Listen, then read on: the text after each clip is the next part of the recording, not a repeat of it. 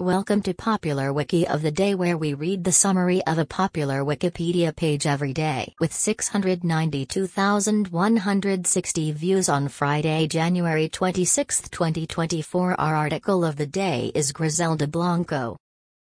Griselda Blanco Restrepo, February 14, 1943, September 3, 2012, known as the Black Widow or Cocaine Godmother, was a Colombian drug lord who was prominent in the cocaine-based drug trade and underworld of Miami, U.S., during the 1970s through the early 2000s, and who has also been claimed by some to have been part of the Medellin cartel.